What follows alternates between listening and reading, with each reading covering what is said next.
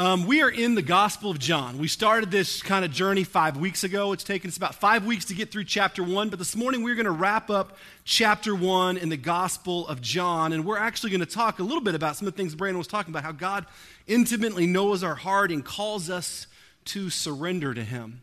But the Gospel of John is an interesting gospel. I've mentioned this every time. It's different from the other three, which call the Synoptic Gospels, because John, our gospel writer, has a different agenda. His agenda is not necessarily to give us a picture of the historicity of Jesus. His goal is not to show us necessarily the historical movements of Jesus as a person, but instead to introduce us to the deity of Jesus Christ. John wants us to know Jesus as God's Son. And he's very intentional about it. And so his narrative is not so much about a chronological or historical order, but instead about introducing you to God in the flesh, the incarnation, the God who loves you and who came for you. And in John chapter 1, he does this really intentionally by painting this incredibly deep theological picture and introducing us into some really important relationships that are going to make a difference for the rest of his book, for the rest of his letter. And we've talked about those theological nuances, Jesus as light and life and creator and all those things. And we've been introduced to John the Baptist. We've been introduced to Andrew and the unnamed disciple that we met last week, who most scholars believe is actually John, our gospel writer.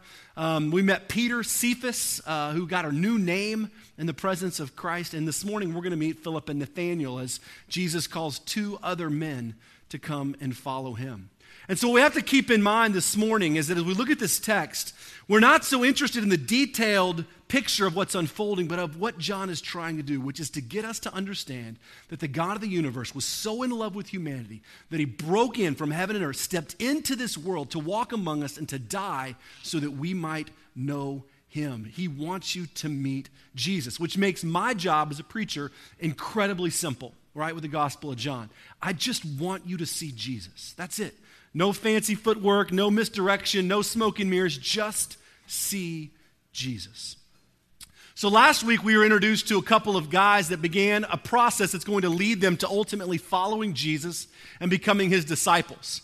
We're introduced to Andrew and an unnamed disciple who were actually disciples of John the Baptist. John the Baptist was out in the wilderness on the edge of the Jordan River baptizing people in the name of the coming of the kingdom of God and for repentance. And we've talked a lot about that over the past 3 weeks, what that means and what that looks like. But his job, John the Baptist's job, was to witness to the coming Messiah. That was it. John wasn't the Messiah. He was not the true light. His job was just to witness to the one that was coming, and that is Jesus. And last week we saw that as John was teaching and as he was explaining things to those that were around him, Jesus comes walking by and John says, "Look, there goes the Lamb of God."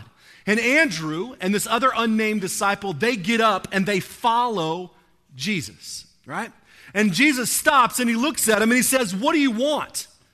And they said, "Well, where are you going? Or where are you going to live? Or where are you abiding?" is the phrase that they use. And Jesus says, "Come and see." And he invites them back with him and he spends the entire day with them. And Andrew's heart is so deeply moved at the end of that day by what Jesus said or by his encounter with him or by the things that John the Baptist said that he immediately thinks, "I need to go and get my brother Simon. I want my brother Simon to meet Jesus. I've got to have them meet." And so he rushes off and he gets Simon and he brings Simon back to Jesus. And as he's walking up, Jesus looks at him coming and he says, "You are Simon, son of John," right? And he says, "From now on, you will be called Cephas," which is the Aramaic word for rock. And the Greek word is Petros, which means rock, where we get Peter. And he says, "This is your new name, Peter. You are going to be called Rock." And we explored what that meant and ultimately how Peter's going to surrender his life as a fisherman and follow Jesus completely. And of course, Peter goes on to be the building block upon which the church is built. In fact, our 2-year journey to the book of Acts, Peter was one of the central figures as the leader and movement of the church. Well, this morning we're going to see a similar interaction. Jesus is going to leave that area, he's going to head towards Galilee, and he's going to run into a couple of other guys. And he's going to give them a similar invitation, but what you and I are going to see this morning is that invitation extends beyond "come and follow me," but it extends to the fact that Jesus knows us intimately. He calls us to come and follow him, to share this truth one-on-one, and ultimately the promise is that we will see greater and incredible things. So let's take a moment, let's pray, and then we'll dive into the text together. God, I love you deeply. My life is a broken mess. I am sinful. Every one of us in this room is sinful and broken. We have made choices that have hurt. We have abandoned people. We have abandoned you. And yet, God, you love us anyway. You love us. You invite us into your presence. God, you sent Jesus to rescue us in all of our lack of perfection. And the truth is, God, we brought all that stuff in here today.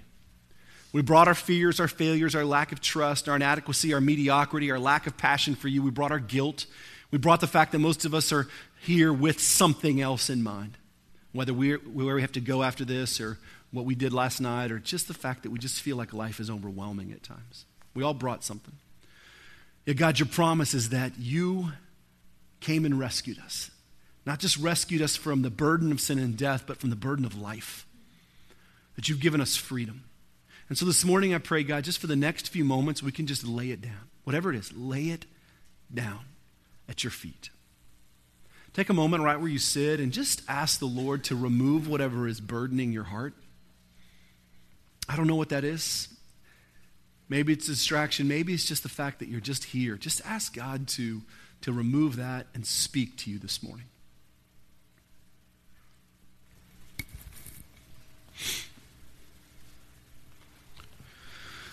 Pray for someone beside you, in front of you, behind you. We do this every week where we want to be in the habit of praying for other people. This morning is not just about you.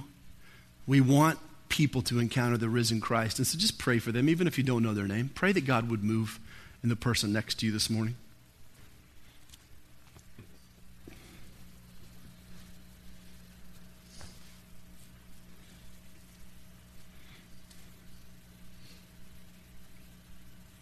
Lord, we turn our entire morning over to you. We ask you to teach us. Lord, you reveal yourself to us. We don't discover you.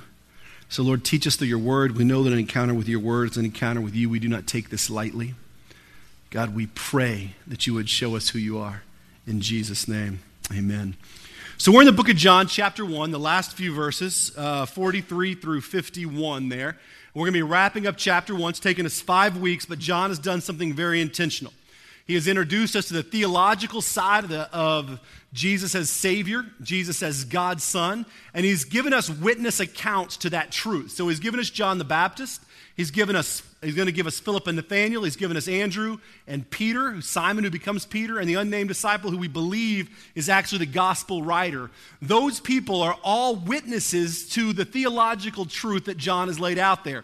That it's not just me saying that Jesus is the Savior. These are all people that have seen it and have had their lives changed by it. And so he is setting us up for the reality that will be kind of anchored in the rest of his gospel story. And kind of next week, we're going to begin with some of the miracle movements of Jesus. But John is wrapping up his case for the deity of Christ, and he's going to introduce us to two more really important people. So let's take a look at John chapter 1, 43 through 51, and then we'll just kind of explore it together. The very next day, Jesus decided to leave for Galilee. Finding Philip, he said to him, "Follow me." Philip, like Andrew and Peter, was from the town of Bethsaida. Philip found Nathanael and told him, "We have found the one that Moses wrote about in the law, and about whom the prophets also wrote, Jesus of Nazareth, the son of Joseph." "Nazareth? Can anything good come from there?" Nathanael asked. "Come and see," asked Philip. And when Jesus saw Nathanael approaching, he said to him, "Here is a true Israelite, in whom there is nothing false." "How do you know me?" Nathanael asked. Jesus answered, "I saw you while you were still under the fig tree, before Philip called you." Then Nathanael declared, "Rabbi, you are the Son of God. You are the King of Israel." And Jesus says, "You believe because I told you that I saw you under the fig tree. You shall see greater things than that." And then he added, "I tell you the truth, you shall see heaven and earth open, and the angels of God ascending and descending on the Son of Man." So we see Jesus making this call to two more people that will eventually become his disciples, like Andrew and Simon. So after that encounter with Andrew and Simon and that unnamed disciple, Jesus gets up, and our text tells us that he heads over to Galilee. Now, Galilee is a region on the west side of the Sea of Galilee. So it's actually kind of a larger area. And Jesus is heading over there, and we're going to find out in chapter 2 that he's going to do a miracle in Cana. He's going to change water to wine, and Cana is in the middle of Galilee. And so Jesus is on his way over there. And as he's on his way, it tells us that he found Philip. We don't know anything else about that interaction except that he found him, and he looks at him and he says, "Follow me." We don't know if they spent a lot of time together or if Jesus explained a whole bunch of things, but we just have 2 words, and whatever was in those words or in that interaction was so moving to Philip that, like Andrew, he felt the need to go and share whatever that was. Maybe it was those 2 words, maybe it was much more significant than that, but whatever it was, that encounter with Jesus, whether it was the authority in his voice or whether they spent more time together, Philip has his heart deeply stirred. Deeply stirred. In fact, once he says, "Follow me," right?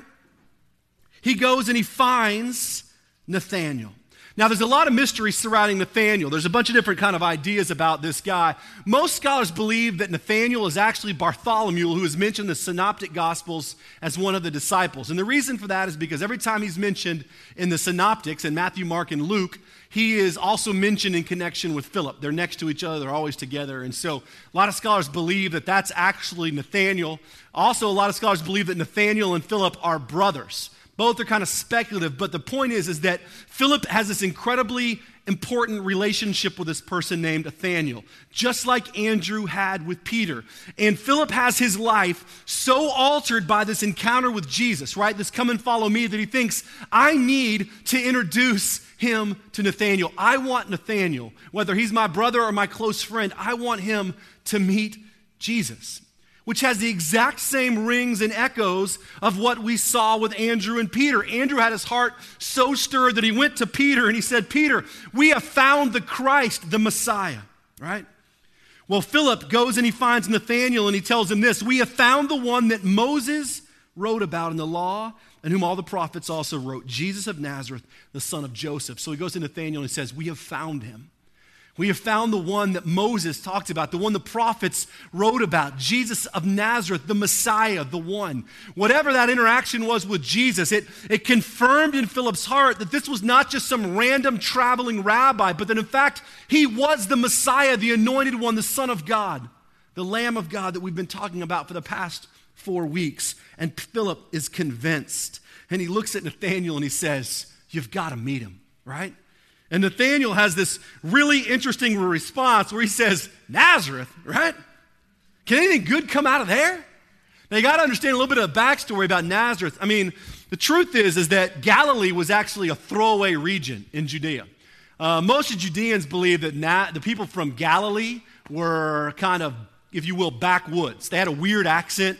Most of them were uneducated. And so most of the sort of aristocrats and the higher-ups that lived in and around Jerusalem and Judea, they believed that Galilee was kind of a toss-away. It was way out there. And those people were uneducated and they were messy and they were dirty and doing whatever. And the irony here is that Nathanael is actually from Cana, which is right in the middle of Galilee, right? We learned that in John chapter 21, that Nathanael's from Cana in Galilee. But Jesus is from Nazareth, which is also in Galilee. So both these guys are from the same throwaway area. But what that tells us is that even in Galilee, there were some cities or some places that people looked at and said, "Oh yeah, we may be bad, but I mean, that place is dirty," right? Like, that is awful. And Jesus was from Nazareth. And so Nathanael, being from Galilee, still says, "Oh my gosh, like, ugh, is anything possibly good come out of that forsaken, awful city?" Which is really amazing if you think about it, right? Because here is Jesus, the Son of God, right? The God of the universe, the God that hung the stars and made the trees and breathed life into your lungs. And it adds to the incredible narrative that the Son of God didn't show up in all these great robes in the right family, in the right areas, the right places of town, but he comes walking out of the most despised area of the most despised village to redeem the world, right? Really a fascinating narrative of what God is doing for you and what he's doing for me, that he walks out of essentially the dump, right? Culturally, the dump, where people are like, nothing good comes out of it. Even the people that are in that bad part of the country go, nothing good comes out of that. And that's worse than even where I am. Well, Nathanael has that very honest reaction. He's like, "Oh gosh, Nazareth, really? This place stinks. Nothing good can come out of there." What does Philip say? He says, "Well, just come and see." Like, listen, I can't convince you. Just come and see. Well, when Jesus sees Nathanael approaching, right? He sees him approaching and he looks at him and he says this: "Here is a true Israelite in which there is nothing false. Now, seems like an odd statement, and it's actually going to tie into the very end of this chapter, and Jesus is making a reference, and he's going to make a bigger reference in a minute that we'll talk about in 51, to Genesis 25 through 28. He's making a reference to the story of Jacob. Jacob, as you may remember, maybe you don't, Jacob was historically was a bit of a schemer. He stole his brother's birthright. He convinced his brother essentially to sell it to him, and then he tricked his father, Isaac, into believing that he was actually his older son, Esau, and Isaac gave Jacob the blessing that belonged to Esau. And Jacob has this sort of reputation historically for most of his life of being someone that was deceitful. And so when Jesus says, here comes Nathanael, here comes an Israelite in which there is nothing false, the actual translation there is which there is nothing that is deceitful, all right? And he's making a reference because he's going to tie it into the character change that happens in Jacob. And Jacob is known as the schemer. He steals his brother's birthright. He steals his brother's blessing. Esau eventually flips out and tries to kill him, and Jacob takes off. And Jacob takes off, and he's running from him, and God appears to him in a dream. And in that dream, which I'll talk about in a minute, God essentially says, I am no longer against you, but I am with you. And that changes Jacob's character completely. And in fact, after that, God gives him a new name. He says, you are no longer going to be called Jacob. You're going to be called Israel. And so Jesus looks at Nathanael and he says, here comes a true Israelite. He's speaking about his character. He's saying, here's someone who's coming in which there is nothing deceitful. In other words, this is a true believer, an Israelite believer, right? There's no deceit in you. And you're coming to talk to this guy from, Nazareth. And it speaks about your character. Well, whatever happened there really moved Nathanael's heart, because Nathanael says, how do you know me? Now, I don't know what Nathanael may have been thinking. I don't know the depth of their interaction, but in those words where Jesus says, here comes a true Israelite in which there is no deceit or nothing false, something resonated deeply within Nathanael, almost like, you know my character. And he says to him, how do you know me? And Jesus says, I saw you under the fig tree before Philip even came and called you. So Jesus looks at him and says, you think I know your character? I know where you were. I saw you before Philip even spoke to you. In other words, Jesus says, I know you and I have always known you. Both your character and your location. This is a miracle moment in which Jesus is speaking to Nathanael. I know your character, your true identity, and I know where you were when no one else knows where you were, right?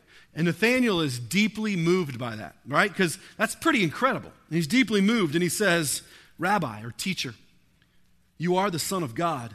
You are the King of Israel. So whatever happens, that interaction moves Nathanael's heart to understand why Philip said what he said. That we have found the one that Moses talked about, the one that the prophets and the law was written about. We have found him. And Nathanael says, yes, you have. He has spoken and he knows my character. He knew my location. He knows me and has always known me. And he looks at him and says, Jesus, not only are you a teacher, but you are the Son of God and the King of Israel, which are two more messianic titles. And John has given us a plethora of messianic titles in this. We've called Jesus the Messiah, the Anointed One, the Lamb of God, right? The King of Israel, the Son of God. In a minute, we're going to see him referenced as the Son of Man.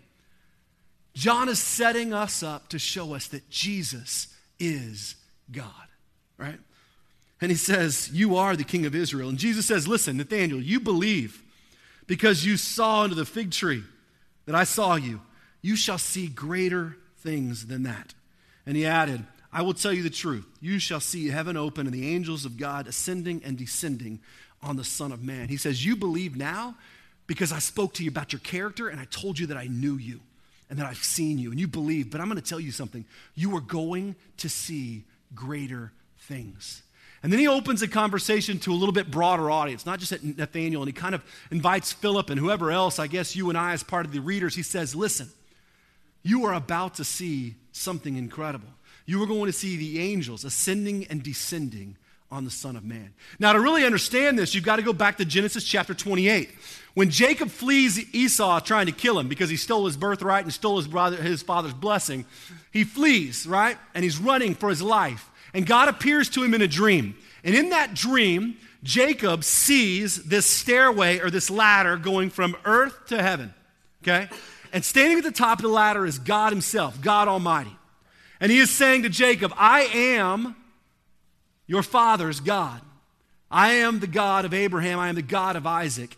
And he essentially says, the land that you're sitting on, I have promised to them, and I am giving to you and your descendants. And on that ladder, Jacob saw angels going from heaven to earth, back and forth.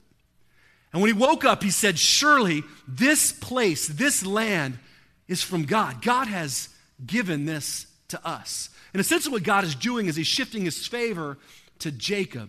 And Jacob calls that place Bethel, which means house of God. And he says, this is God's land. And his character at that moment changes for the rest of his life. He's had an encounter with God and it changed him. In fact, God changes him so deeply, that character change is so real that in a few chapters he gives him a name and he says, I'm no longer going to call you Jacob. I'm going to call you Israel. And he changes his character in that moment. And Jesus is referencing all this that's happening in Genesis. And he basically says, you will see greater things. All right? And I'll talk a little bit more about this in a minute. But the reference is this. No longer is the ladder going from heaven to earth. But Jesus says this. He says, you will see, right? Heaven open and angels of God ascending and descending on the Son of Man. So Jacob's dream, angels are ascending and descending from heaven to earth. But Jesus says you're going to see angels ascending and descending on me.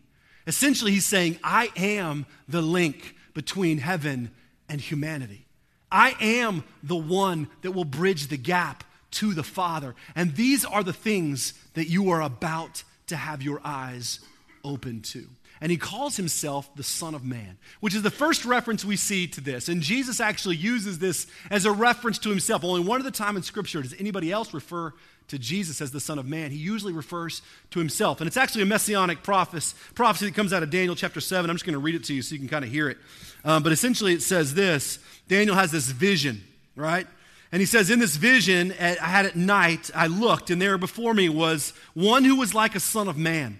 He was coming with clouds of heaven. He approached the Ancient of Days, which is God, and was led into his presence. He was given authority and glory and sovereign power. All peoples, nations of every language and tribe worshiped him. His dominion is an everlasting dominion that will not pass away, and the kingdom is one that will never be destroyed. And Jesus says essentially, that is me. I am the fulfillment of that prophecy. And with that, chapter 1 comes to a close. And John makes this incredible connection from Jesus just being the deity to Jesus being the access point to eternal, holy, mighty, magnificent God.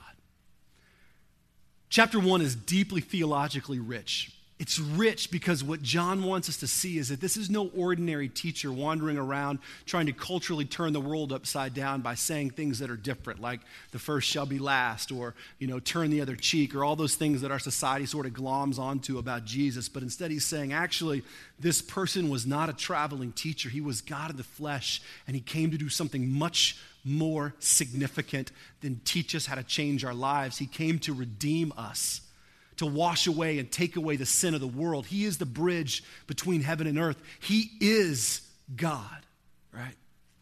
And as I look at this text, there's some things in here that I want us to anchor our hearts to that I think are worth mentioning. And I don't want to do too much with them because the point of what John is doing is much deeper than what I'm going to mention this morning, but I just think they're too important to pass up. And the first one is this. We saw it last week and we see it this week, is that we see a very intentional connection between the person-to-person testimony about who Jesus is. So last week, we saw Andrew get his heart changed by Jesus, and he goes and he finds his brother Simon and says, Simon, you got to meet this guy. Simon comes and Jesus has this incredible interaction with him and gives him a new name. Philip, in our chapter today, or our text today, has this incredible interaction with Jesus. And he's so stirred that he says, I got to go tell Nathanael, my good friend or my brother. And he goes and finds Nathanael. And he says, Nathanael, we found him. The one that Moses talked about, the one that all the law and the prophets talked about. I've got to have you meet him. What we see is this really cool, incredible person-to-person picture of how the gospel is shared, or how the person of Jesus Christ is introduced to someone else.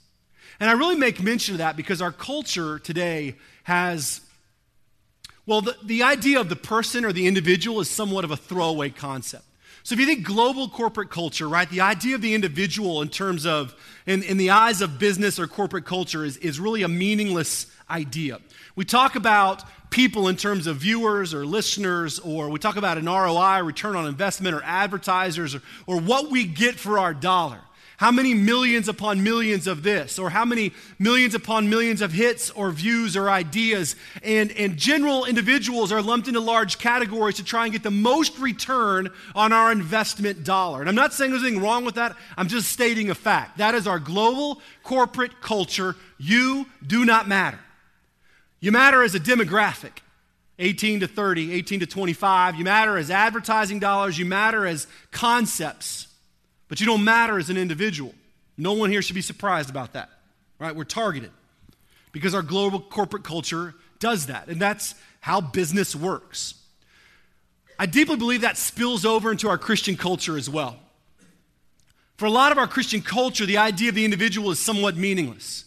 We use the same statistics and stat lines to define our churches. How many members, how many attenders, how many baptisms, how many people were saved. If we hold a service and only 15 people come, or only 100 people come, or maybe only 1,000 people come, was that on some level of failure because we had double that last year? Our churches talk in the same culture and ideal that the global corporate culture talks about. How many people can we reach with this investment of dollars? If we have an event, the goal is as many as we possibly can, right? We want to get the greatest return on our spiritual and monetary investment as a Christian corporate culture. It's part of our mentality now. It's grown into us. The problem with that, of course, is that in the economy of heaven, the one matters. You cannot read Scripture and miss this. In the economy of heaven, the individual matters. Jesus tells all of these parables about going after the one, the lost sheep, the lost coin. He tells all these parables about how the one matters. Jesus is constantly stepping off to the side and meeting with the marginalized person, the deaf person, the broken person, the crippled person, the person that has been thrown away, the woman caught in adultery, the woman at the well. Story after story after story of Jesus meeting face to face with the one. Even his resurrection appearances are Jesus meeting with individuals a lot of times. The guys on the road to Emmaus. 1,000 better resurrection appearances, right? To hover over Jerusalem and be like, hey, I'm still here. You couldn't get rid of me, right? Telling everybody. But instead, he walks on the road with these two guys that are sad and broken. In the economy of heaven, the one matters. And we see that evidenced here. Jesus meets with Andrew and the unnamed disciple. And that person, Andrew, goes and finds the one that he cares about. And we see it happen with Philip. Jesus walking to Galilee, interacts with Philip. Philip's heart is so changed that he goes and finds Nathanael, the one that he cares about. One-to-one testimony about Jesus is central to the gospel story. And our churches, somewhere along the way, have lost this. And I say that because our concept of evangelism is done on mass scales, right? It's how we think about it. We're going to do church in the park and try to reach as many people as we can. Millions and millions and millions of dollars have been spent within our church culture to develop programs and resources and video curriculums and things and tracts and EvangeCubes and Testaments and all these things that you can buy on the counter at Mardell's, right? To try and figure out how to tell as many people as we possibly can about Jesus. Now hear me say, there's nothing wrong with telling a lot of people about Jesus. But along the way, we've lost what is really true and real biblical evangelism. And it's not a mass-produced system or idea. It is you, right? It is you telling someone else about Jesus because Jesus has changed you and you want that person to know him. Now, that definition of evangelism will save us millions of dollars. Because here it is. Evangelism is you telling another person about Jesus because Jesus has changed you and you want that person to know Jesus. That's it. It is not more complicated than that.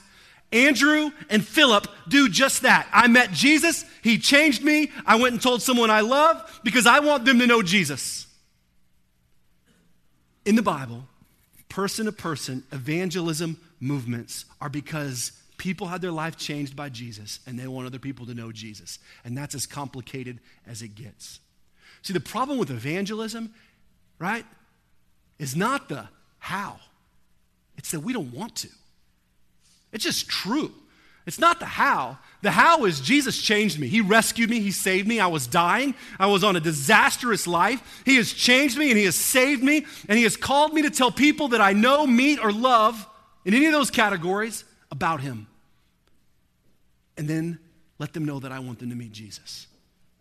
I don't have to have a formula or all the answers. Both Philip and Andrew's simple explanation was, we found the one. I don't even know how to describe it. I want you to meet him.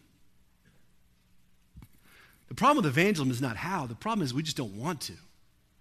And we have all kinds of excuses, right? Like, I don't have the gift, or, I don't want to offend anybody, or I don't want to be seen as intolerant, or that's just not what I do. They're just excuses. The truth is that if Jesus has really changed our lives, then we would want the people that we know, or just people, to know him. And we have churches that are filled with taglines like, we love people. And we could spend every dollar we have going and sending it over and doing mission by giving clothes to those that don't have clothes, by feeding those that don't have food. And if we never tell someone about Jesus, we're liars. We're just liars. Because I don't really love you. I don't really love you if I just give you clothes. I don't really love you if I just try and give you food. All I'm simply trying to do is make myself feel somewhat better about the life that I live. If I truly love you, eventually I'm going to tell you about the God that changed me. Because true love begins by saying, I have the key, the knowledge to eternal life, an abundant life here on earth, and I'm going to give you a pair of pants instead. How does that work? Here's a ladle of soup. Yes, that's great, but at some point in time, we have to begin to tell people about Jesus. If we truly are going to be a church, or the church Big C, that loves people,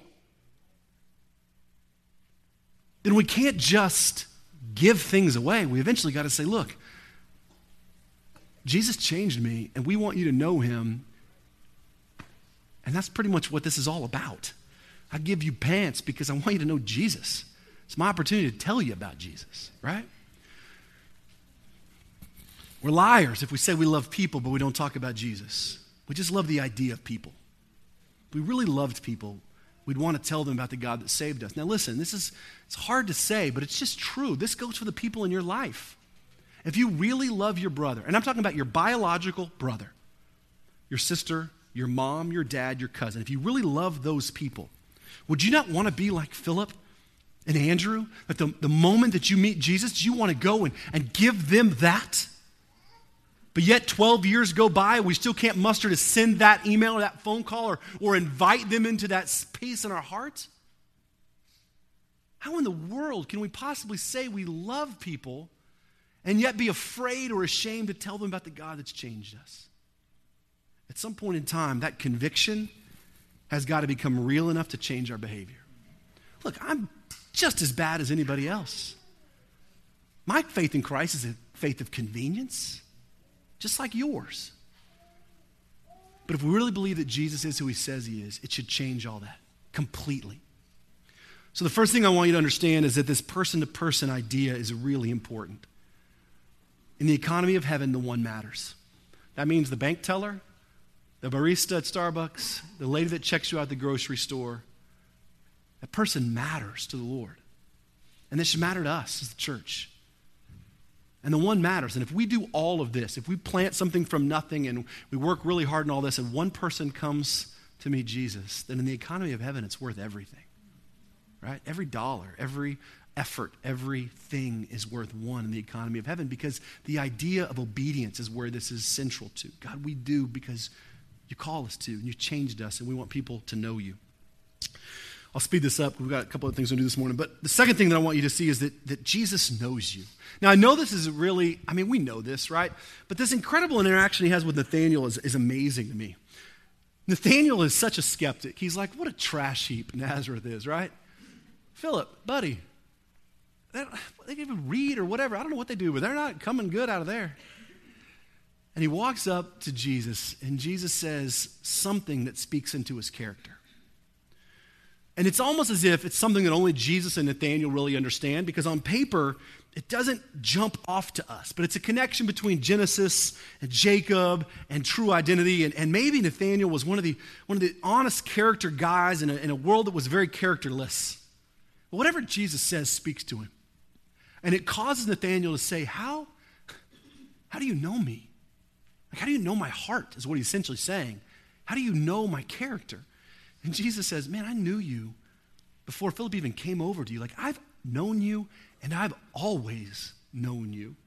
And Nathanael says, you are the Son of God. Like, that interaction is really powerful, because what Jesus is saying is, Nathanael, I know you. And I want you to understand this, like, Jesus knows you. And I know that we all sit here and we nod and we go, no, I know. Jesus knows me, he knows what I've done. But listen, the truth is that most of us say we know that, but we live something completely different. We live as if God doesn't know the deepest recesses of our heart and soul and our mind.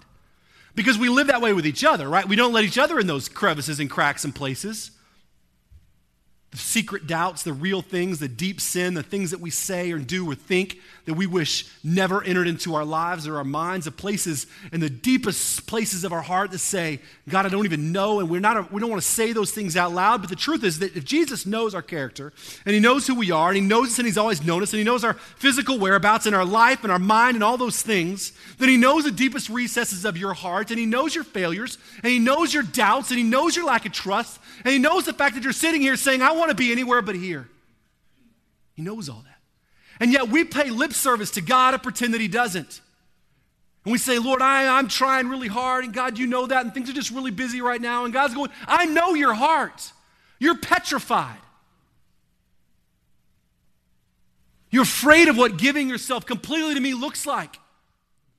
And so you tell me how hard you're working because you think it's what I want to hear. This is how we treat the God that knows everything in our lives. If we truly knew and believed that God knows, then we would bear our honest heart before him. God, I am running. God, I am angry. God, I am sad. God, I am broken. You know it already. I'm not going to hide it from you. Take this, remove this, rescue me. Look, God knows already that you are afraid.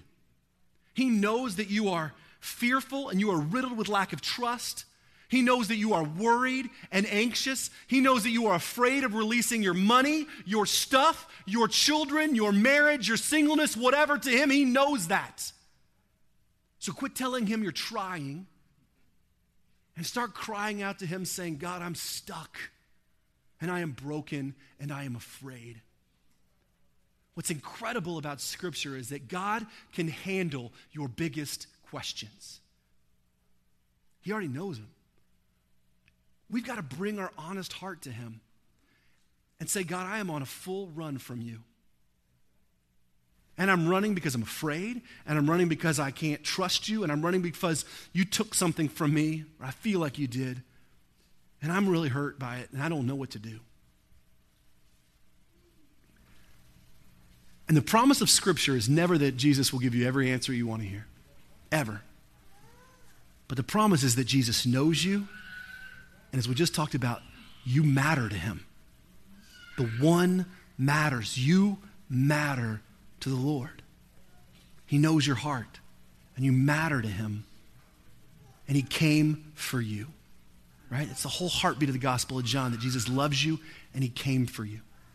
So the one matters. A person matters, and Jesus knows you. And then finally, he says this to Nathanael and Philip and really to you and I. He says, listen, you call me the Son of God and the King of Israel because I said I saw you under the fig tree, right? You said that you believe these things because I've told you some pretty miraculous things. I told you I know your character. I told you I knew where you were, and so you proclaim these things. But let me tell you something. You are going to see greater things. He goes, basically, the simple thing is that I just told you where you were. And I told you that I know your heart, but what I'm going to show you if you surrender your life to me is going to blow your mind. And I don't think that Jesus is talking about just miracles. I mean, certainly he probably is, but I don't think he's just talking about feeding 5,000 or walking on water or this miracle we're going to see next week where he changes water to wine. I don't think he's really talking about those being greater things. I think he's alluding to that in 51 where he says, you are about to see the heavens, the God of the universe, open up to you through me. That you are going to have access to Almighty God. That I'm going to go to the cross and I'm going to die and be raised. And you are going to have access to Creator God through me. You think seeing you under a fig tree is great? Wait till I open up all of heaven to you and redeem you. You are going to see greater things. Now, God still does the miraculous. Make no mistake about it. God still moves. God still does incredible things. But knowing your heart and knowing where you sit are tiny compared to the fact that God has given you access through Jesus Christ to his eternal and incredible glory. And not only that, but he has given you the promise of abundant life today. Not just when you die, but as you draw breath, this moment is open to you because the God of the universe has rescued your soul through Jesus. And it has come down through the Son of Man. He says, Philip, Nathaniel, followers of Christ, you, Trev, everybody here, I am going to blow you away with what is open to you through a relationship with me. Most of us really reduce our Christian life down to a few things that we think we can do here that God will kind of do with us or open up to us, or a few miracle moments. We forget that God has opened the floodgates of grace. He's opened the floodgates of heaven. He is accessible through Jesus Christ. No matter what you've done, how many mistakes, how big they are, all those failures, all those doubts, all those things are completely washed in the blood of Jesus. And you have access to holy, majestic, mighty God because Jesus became your sin so that you might become his glory. These are the greater things. And we reduce that to 55 minutes, or if you come here, an hour and 20 minutes on a Sunday morning, right? And this table, guys, is the incredible picture of all of these things poured out. This table, this communion that we celebrate really is the remarkable, hey, look, there's Wendell. Put it right there, my friend. You guys met Wendell yet? Wendell's, he's our associate pastor at Church in the Park on Wednesday. Love Wendell. Thank you, brother. This meal that we share really is that proclamation of those true things. It is the expression of Jesus pouring his life out so that we can have access to holy, majestic, and mighty God. On the very night that he was betrayed, John's gospel actually is going to spend 2/3 of its time focused on this week alone. But on the night that Jesus was betrayed, he took bread, and after giving thanks, he broke it, and he said, "This bread is my body broken for you." In the same way, after he took bread, he took the cup, and he said, "This cup is my blood shed for the forgiveness of sins." This is the new covenant, that as long as we take of this bread and this cup, we are proclaiming Christ's death and resurrection until he comes again. This morning, we're taking communion by means of intinction. What that means is that as you feel called or led, you can come down front. There'll be stationed in the back too. Take a piece of bread and dip in the cup and eat it. We ask you and encourage you to spend time with the Lord. Focus your heart before you stand up and come down and take part in this meal. But say, God, here are my fears and failures. Here's my honest heart before you. You know me, and I lay myself out before you. After you finish, we invite you to continue standing as Don and our worship team lead us in worship this morning. I'd invite our servers to come forward this morning as we go before the Lord. Let's pray together. God, you are infinitely amazing. You are beyond all of our understanding. You are incredible. You are miraculous and mighty and holy. God, you have moved in us. Lord, we thank you for this opportunity to gather together, these simple elements of bread and cup, that you have done something miraculous and mysterious to nourish our souls and to draw us into your presence. Lord, as we close our time in worship, may your truth and words ring true, that you are the Son of God, that you are the access point to eternal, mighty, holy, majestic God. That God, you are the Son of Man, that you know us, and that our entire call in life is just to tell people what you have done. So Lord, hear our cry of worship, hear our cry of truth, hear our honest hearts as we close our time worshiping you and taking this meal together. We ask this in Jesus' name. Amen. As you feel called and as the band leads us in worship, we invite you to come forward this morning or backwards.